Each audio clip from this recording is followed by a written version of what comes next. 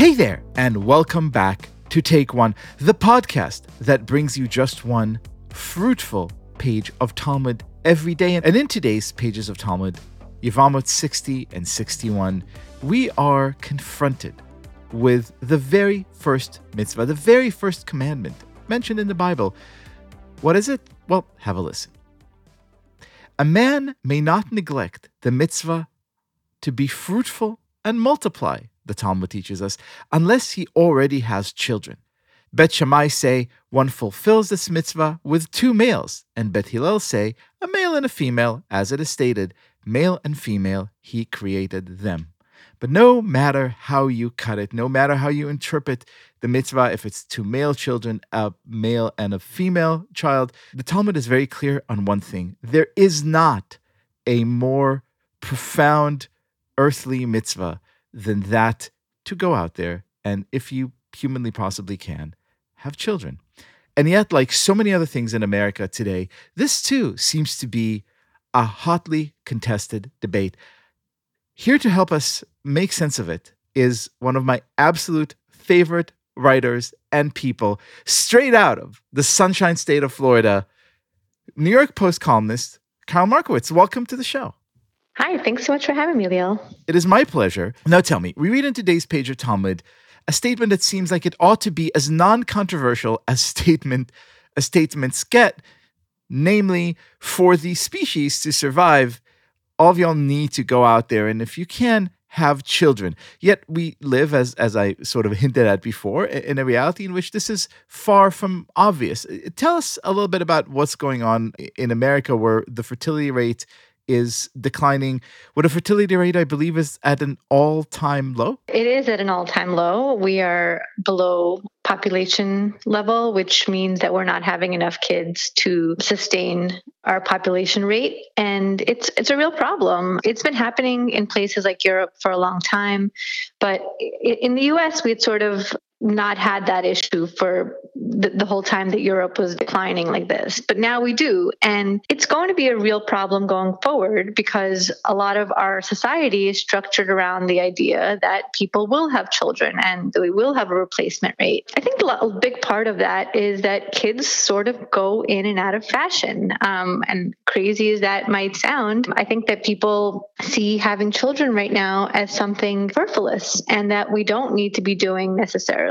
And that is maybe for other people to do, but not us rich, educated, and free people. So it is a large concern that we continue to sort of put this aside and think everything's going to be okay going forward if we don't get our population rate up.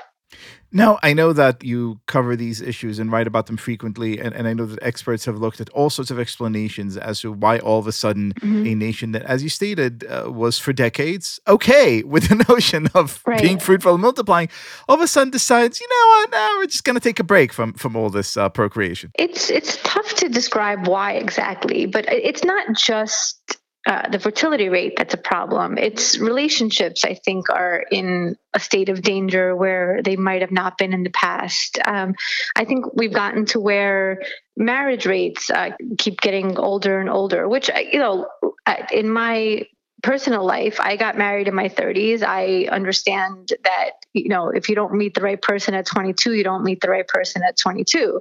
But it is an issue as people get married older, they have children older and they have fewer children.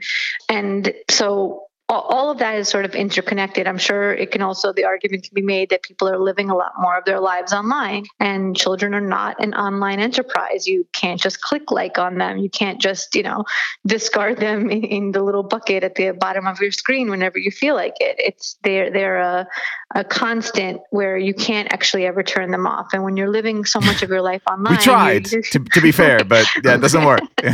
Yeah, we do try. And when the button is stuck. When you're living so much of your life on the internet, I think you get used to having the ease and convenience of things that children just will never provide. And so as you write about these issues, report about these issues, are there points of light? Are there, communities and or ideas and or directions that you could point to and say, well, not all is gloomy when it comes to being fruitful and multiplying?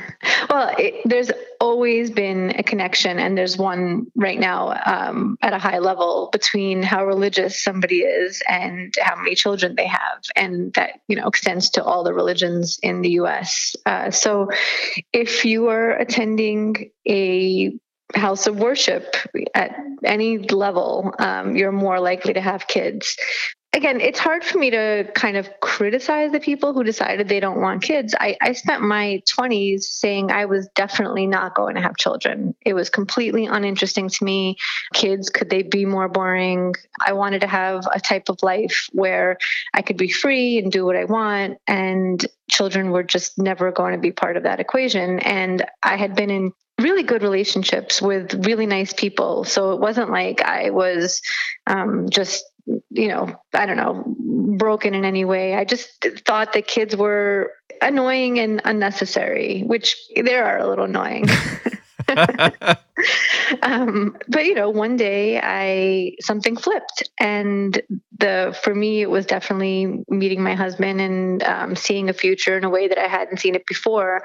I think people need to hear stories of somebody changing their minds. It's very easy for people to get stuck in an idea which they can't let go of because they internalize that as part of their personality. But it's important to say you can change your mind. It's okay. If you thought you didn't want children, you can decide one day actually that you do.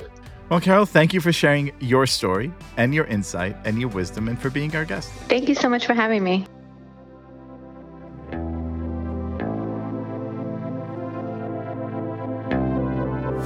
This has been Take One. If you enjoy the show, and I hope you do, please go and rate and review us on iTunes or whatever platform you use to listen to podcasts. Each week, we will be releasing new episodes Monday through Friday, covering the entire weekly portion of Daf Yomi.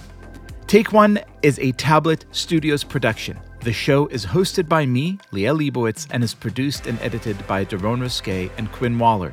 Our team also includes Stephanie Butnick, Josh Cross, Mark Oppenheimer, Sarah Fredman-Ader, Robert Scaramuccia, and Tanya Singer.